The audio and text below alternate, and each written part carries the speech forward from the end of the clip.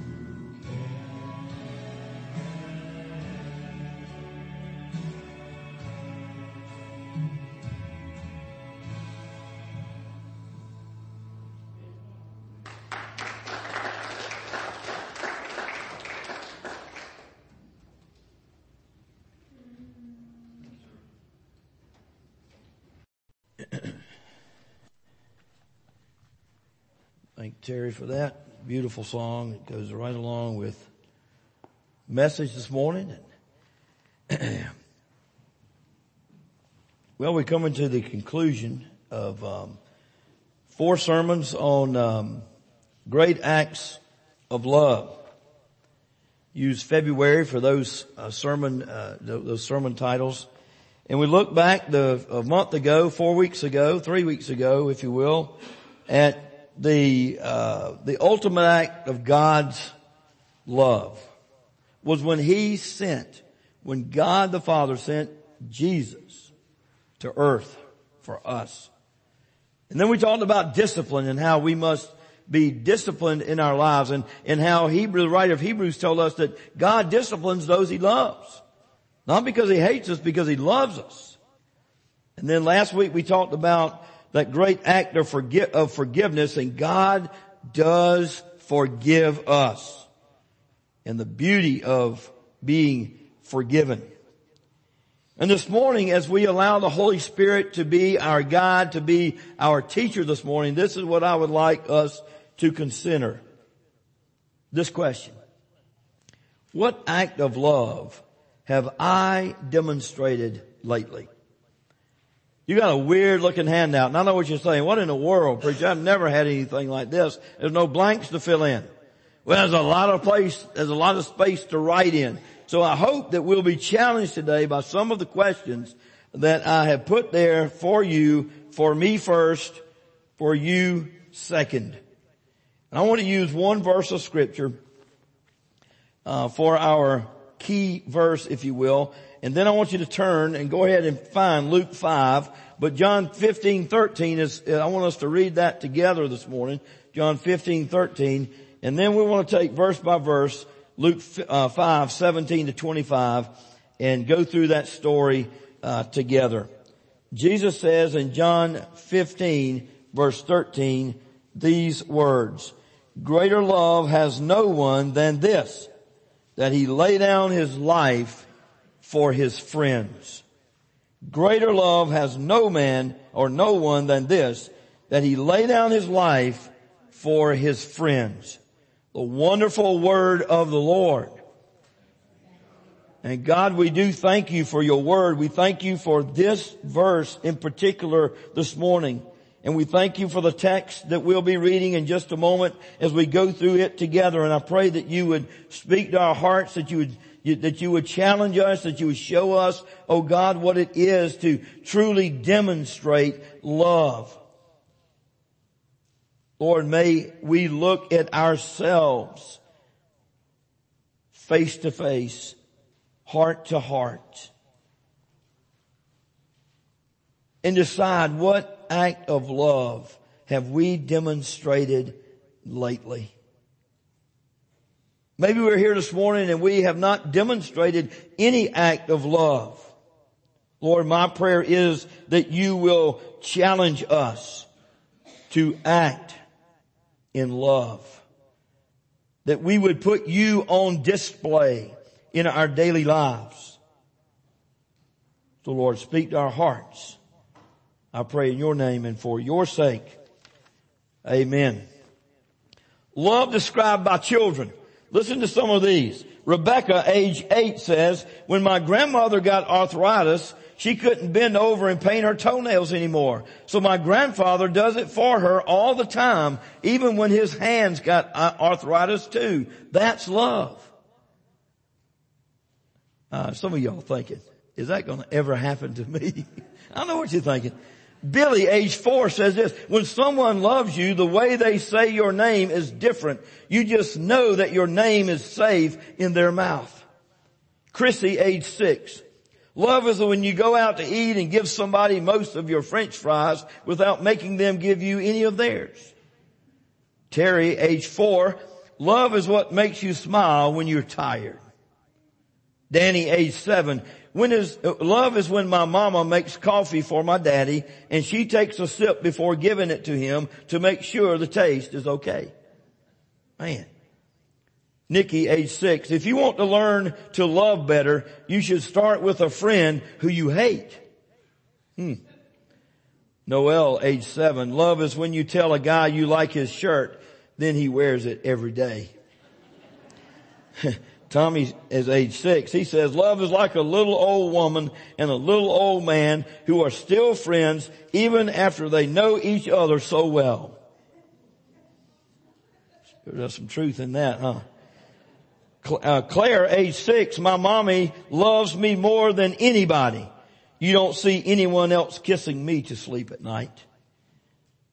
Elaine, age 5. Love is when mama gives daddy the best piece of chicken. And Jessica, age 8, says, you really shouldn't say I love you unless you mean it. But if you mean it, you should say it a lot. People forget. Just some cute little things I ran across this week to try to set the stage for this story that we'll look at in Luke chapter number 5. So go ahead and turn there, and we're just going to go through these verses pretty quickly this morning and see what God wants to teach us this morning. Very familiar story to us all. Beginning with verse number 17. This particular scripture begins as we see Jesus teaching. And there are whole lots of people that he's teaching at this particular time. In particular, the scripture mentions scribes and Pharisees. He's not teaching in a synagogue. He's not in a temple. He's not in any type church. But he is in a rather large house because there's a large crowd there. Look at verse number 17 of Luke chapter 5. One day as he was teaching, that's Jesus, Pharisees and teachers of the law who had come from every village of Galilee and from Judea and Jerusalem were sitting there.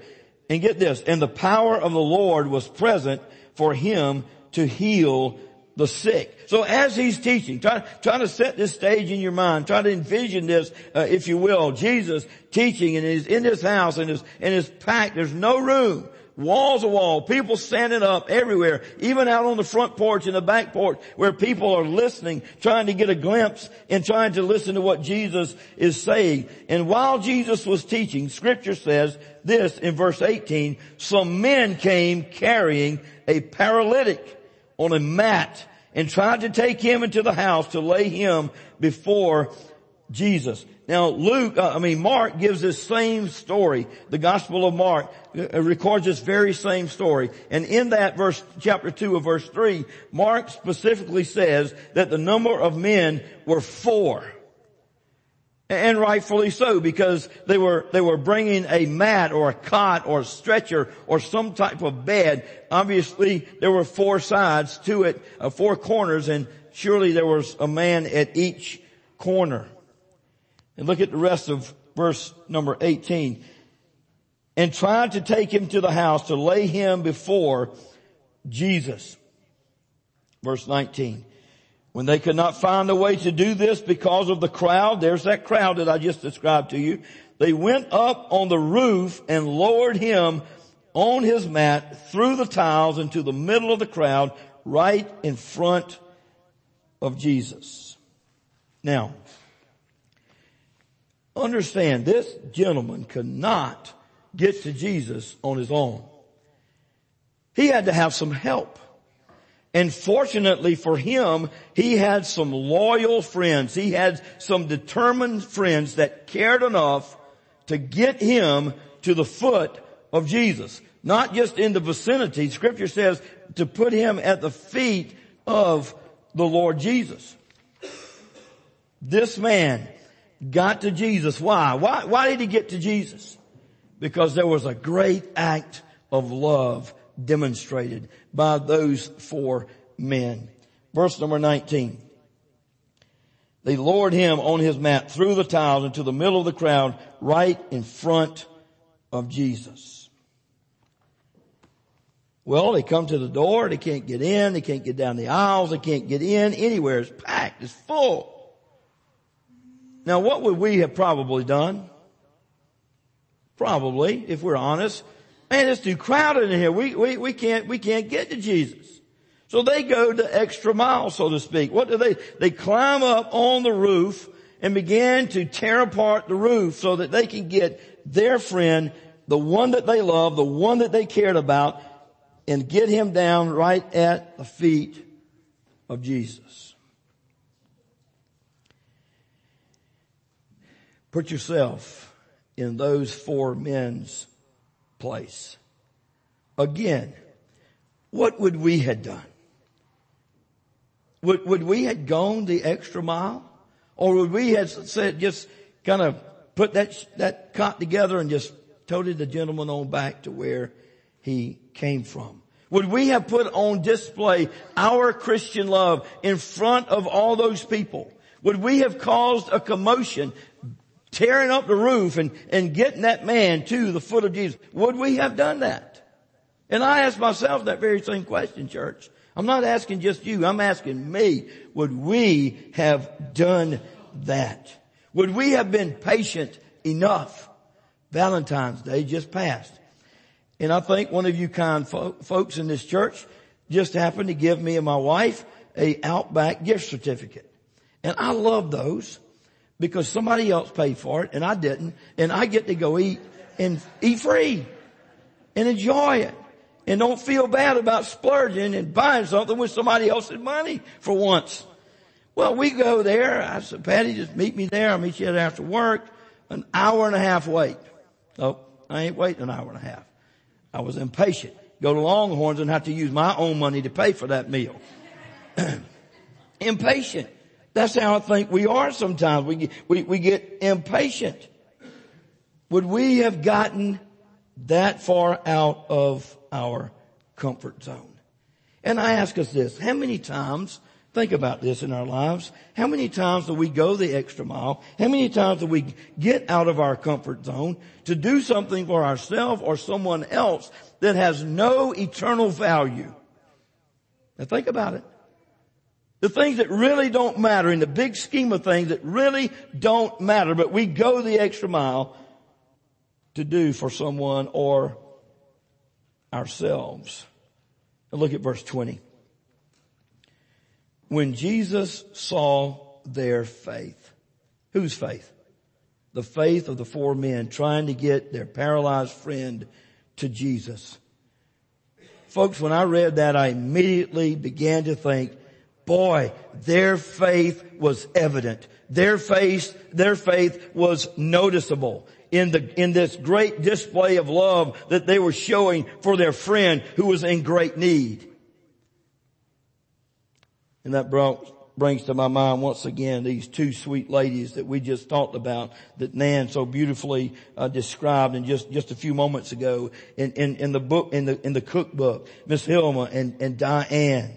And how they, time and time again, displayed their love for others.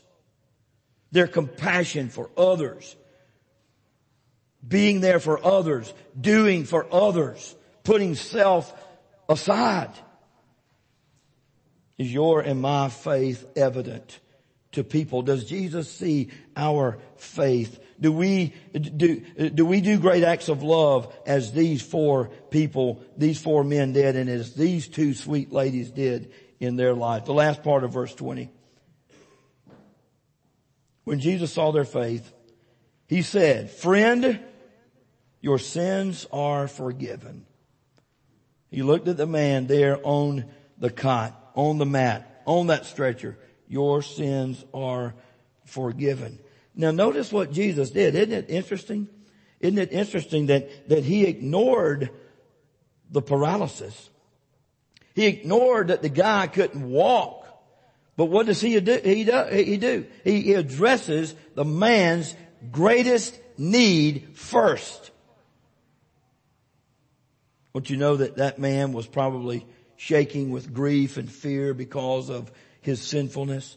No doubt he wanted to be healed physically, but more important, Jesus knew what? That he needed forgiveness of his sins. He needed to be healed spiritually. We talked about forgiveness last week and how forgiveness is your and my greatest need and God's most important gift to us. Think about if we didn't have forgiveness, church, where we would be. Luke 19:10, for the Son of Man has come to seek and to save that which was lost. Matthew 1:21, and she, Mary, the mother of Jesus, will bring forth a son, and you shall call his name Jesus, for he will save his people from their sins.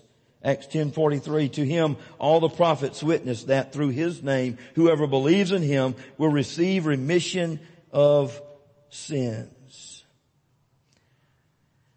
I want to believe in my heart, maybe you have a different thought on this, but that Jesus was keenly aware of the paralyzed man's faith.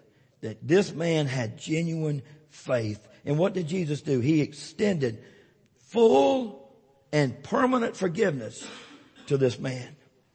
Verse 24, listen to what it says. Skip down to verse 24.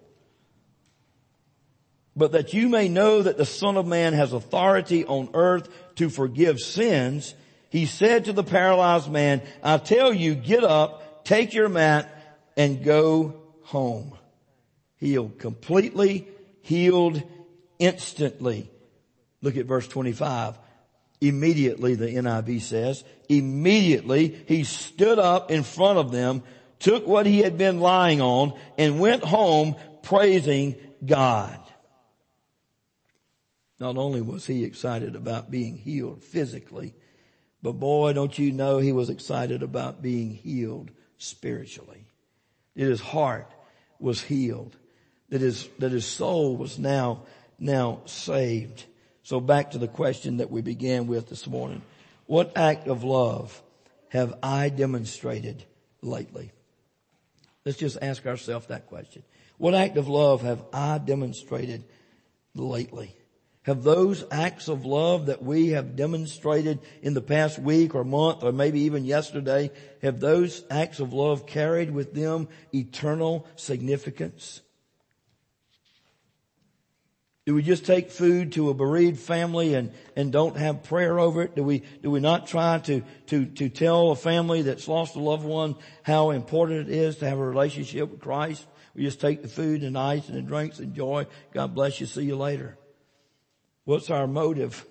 When was the last time, and I ask myself this question, church, when was the last time that you and I brought someone who was paralyzed spiritually to the feet of Christ Jesus? And see, those are the things that we need to be thinking about. That's the greatest act of love that we could ever put on display as God's children. Greater love has no one than this, that he lay down his life for his friends. Pray with me. Father, thank you for your word today. Thank you for this message. Thank you, God, for these 4 men who went the extra mile, who put forth extra effort to get their friend to the foot of Jesus. Lord, what a challenge this message has been to me, and I pray it has for each one here today. Lord, that we would always go out of the way, go the extra mile, do the unthinkable, if you will, just to get someone in touch with Christ Jesus. Lord, what a tremendous challenge that we have before us today. My prayer is, oh God, that people will recognize that our faith is real, that it's genuine. People will notice, God, that we have a relationship with you because of the way we conduct ourselves, treat others, because of those wonderful acts of love that we display in reaching out to those around us.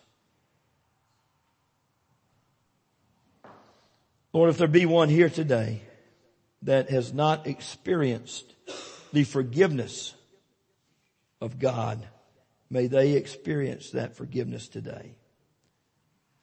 May none of us leave here today unsure of where we will spend eternity when we breathe our last.